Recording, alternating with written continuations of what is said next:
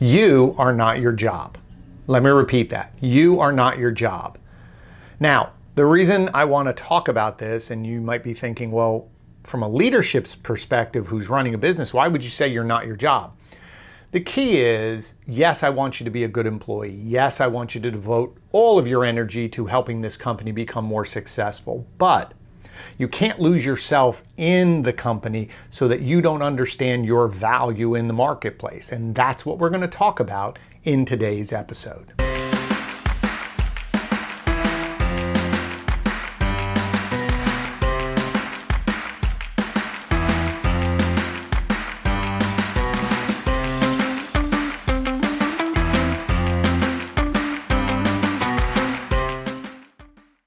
Hi, and welcome back to another episode of You're in Charge, Now What? I'm your host, Glenn Pash. And the goal of this channel is to help those of you who find yourself now in a position to lead a team, a project, or even a business, build the skills necessary to lead high-performing teams, because you can't do it alone. So each week we're going to focus on one topic. I'm going to give you some strategies that help me build my businesses based on experiences I've had to help you generate consistent results.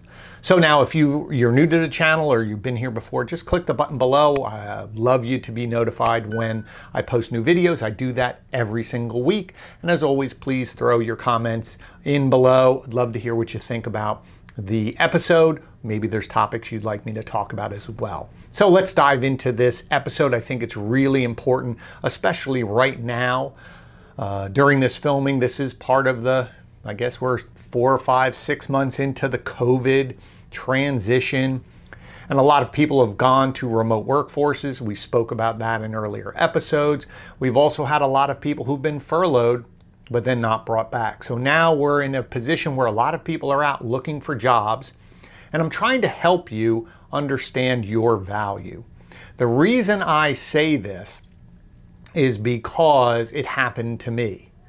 And my struggle, my story led me to help others who were looking for jobs as a volunteer. So let me tell you my story first, then I'll tell you how I transitioned into helping others, and then third part is we'll provide you with an exercise and some solutions to help you if you are out there now currently looking, or even if you're currently working for a company and you've been there for a while. Maybe you're frustrated about how to communicate your worth. Maybe there's internal promotions that you keep missing out on.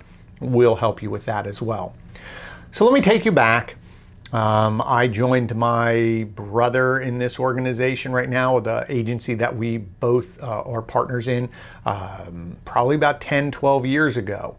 And prior to that, I had worked for an organization for about 12 years, and I had put my head down, helped them build that organization, and it was a great experience. It was very enjoyable.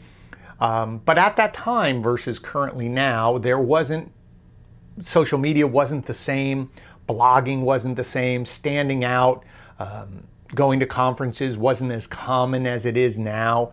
There were conferences, but our company chose not to go to them. We didn't need to in the owners' minds because we were doing well. So I just tucked my head down, did my job. But nearing the end, there was a time where we both separated, and I found myself leaving that company. But because I had devoted all this time to the company and not to my own sense of who I was as an employee or as a leader at that time, because I had achieved a lot. I had built their training systems, helped them create almost a franchise model of their business so that they could expand. But I didn't know how to quantify that. So here I was outside looking for a new job, and I didn't even know what to apply for. Didn't even know how to take all of that 12 years of work, all the different things that I did, all of the roles that I had accomplished. How do I go into a company and say, here's what I can do? Now, I applied for some managerial positions or project management because that's what I thought I was doing. And thank God, I look back, I had a few interviews, I moved along a little bit, and there were a couple times where I look back and say, thank God I didn't get the job. I would have been a complete failure at that job. But long story short, I started trying to figure out what I was going to do. And my wife sat me down one day because she saw my frustration and we were having a conversation. And she just said, let me ask you this question. What was your favorite part of working all those years, what was the thing that you loved to do? And I said, I loved building teams. I loved creating processes, or be given a challenge, some chaotic mess, and say, can you fix this? And seeing it and building the processes and building the teams and training the teams, and then being able to leave the teams because they were functioning. And she said, that's what you need to focus on. And so I started to consult doing that, and I got an executive coach to help me with this. And long story short, then I was working with my brother and ended up doing that for his company, and together now we have a very successful agency and a few other different divisions as well. But the other thing that I realized, and I vowed to myself that day, I would never allow myself to be lost in the company, that the company defined me. I wanted to be part of a company, love that, but I needed to take care of myself. I needed to make sure that other people in the industry knew who I was, make sure I had a network of people outside of the company so that I, one, could get feedback to help me grow, inspiration to bring ideas to the company to make myself better, our company better. But at the same moment in time, if something ever happened, I had a network of people that I could rely on to say, hey, I'm out looking for a job if you hear of anything, versus just going to the typical route of looking for a job. Now, so that's where I was. And so fast forward maybe 3 years ago, my oldest son was playing Little League, and I was sitting in the stands watching him, and the father of one of my son's teammates said to me, hey, I noticed or I read your article on LinkedIn about interview questions. And the point of the article was my frustrations with people who were interviewing for our company, how unprepared they were.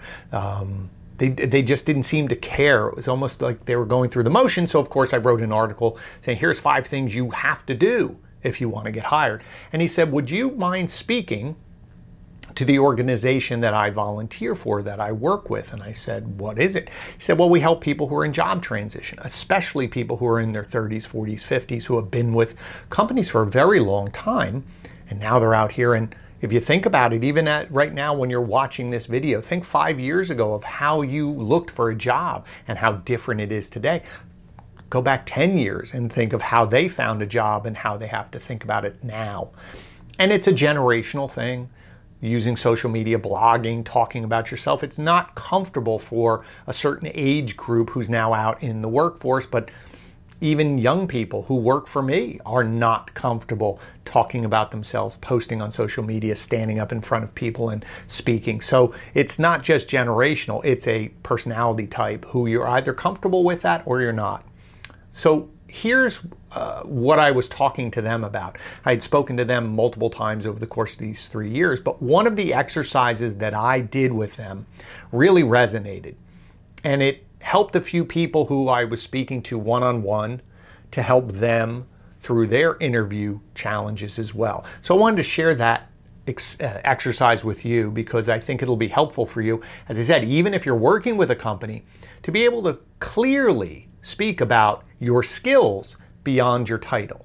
So here's how we talked about it. So I sat with the group, and as I said, I did this on a one-on-one basis too. I said, look back at your career and forget all the titles. Now, I had a few hand raisers saying, well, what do you mean forget the titles?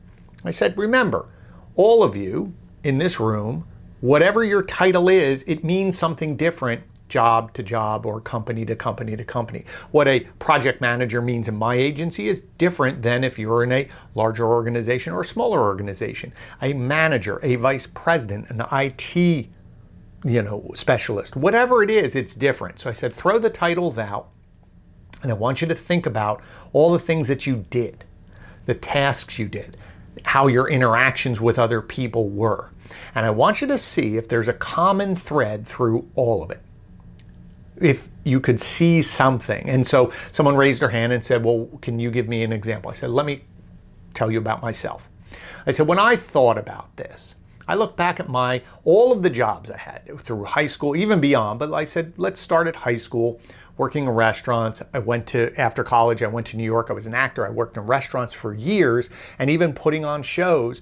There was something about my career and then beyond when I started working in other businesses, I was a substitute teacher, and even that company for 12 years that I worked at, I said there's a common thread. And what the thread was is that people would get stunned or frozen when confronted with chaos or a situation that was very complex. For me, it seemed very easy for me to look at it, see a solution or a way that we could solve the problem. Then it was easy, almost second nature, to create processes.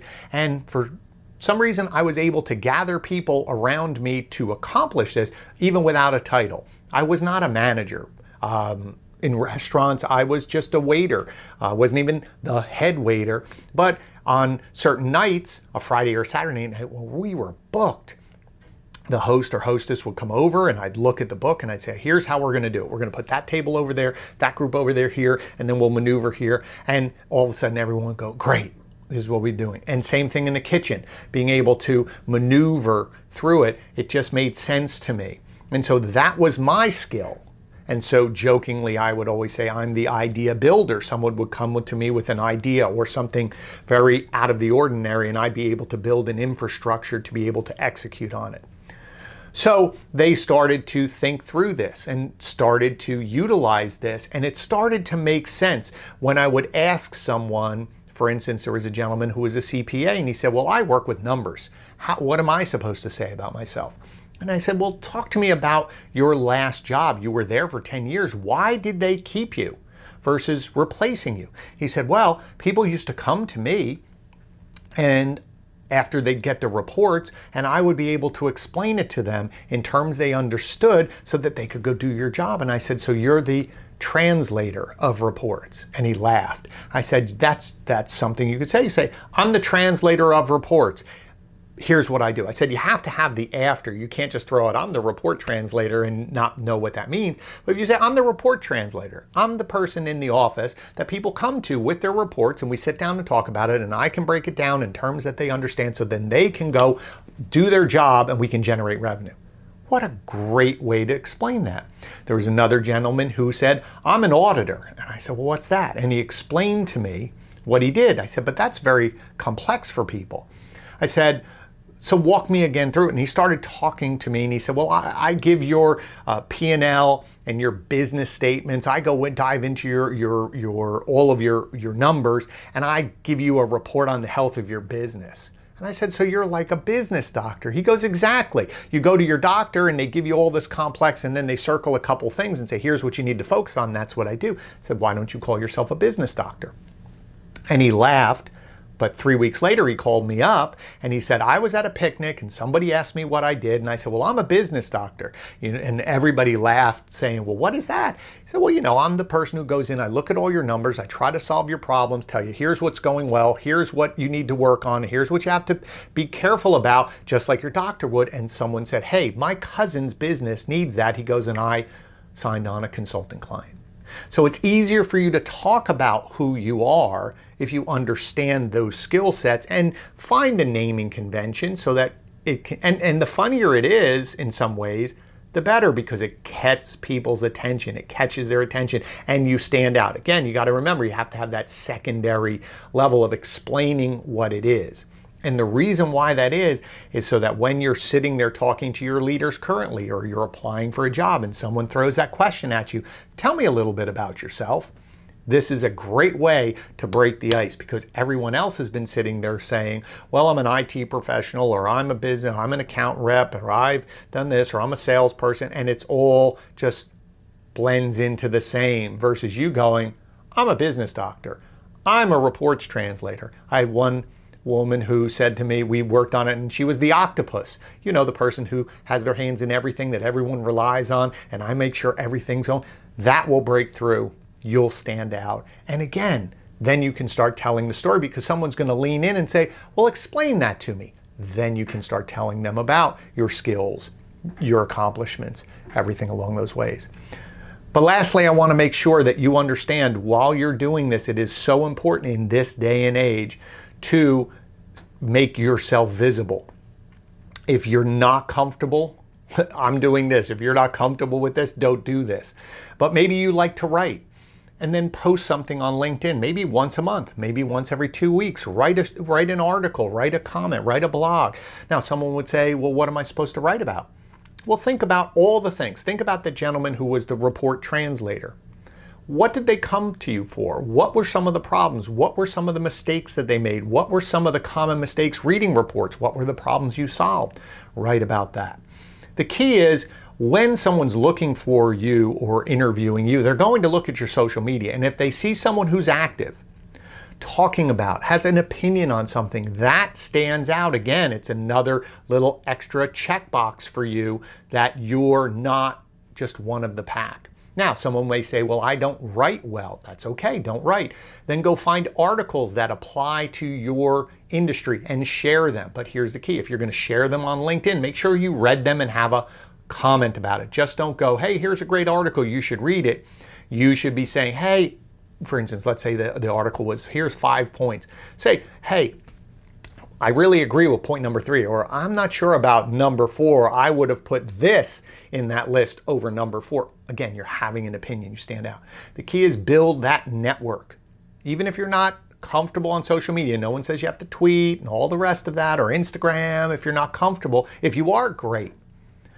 But build your network. Get into groups on LinkedIn. Talk with other people. Communicate with other people. Comment. Try to help them. And another thing that's good, and I know we're in virtual land right now, but eventually we will be out of it. If there are conferences that apply in your industry, go to the conferences. Ask if you can volunteer at the conference. And again, if you're comfortable in front of an audience, maybe apply to be on a panel. Maybe apply to do a workshop. Again, remember, if you're standing in front of the room, people in the audience will give you the expert tag, meaning that there's a reason why you're up there. You have a viewpoint that will help others make you stand out. So again, I hope you found that valuable. Again, go back and do the exercise. Get rid of all of your titles. What's the common thread? Of all the jobs, what was something that's very consistent that you could potentially name, so that you then can communicate your value out into the marketplace. Again, make sure you're out there networking, sharing content. If you write content, even better. If you don't, just share it, but have an opinion. Again, you are not your job. You're bringing value to your company. But again, you need to understand your value so you can bring that value to your company. But more importantly, you're building a network out there to help, one, your company, and also help yourself. So again, thank you so much for your attention. As always, if you haven't subscribed, if you've made it this far, again, don't forget to subscribe before you leave, so that way you're notified when I post, which I do every single week. Please post your comments. And as always, I ask you to share this out. There's a lot of people out there who could use this information. That's why I started this channel. So I'm relying on you all to share this out and give it that little push that it needs. So thank you again for your attention. As I say at the end of every episode, you're in charge. But now you have another tool to help you become more successful. Thanks so much, and I'll see you next episode.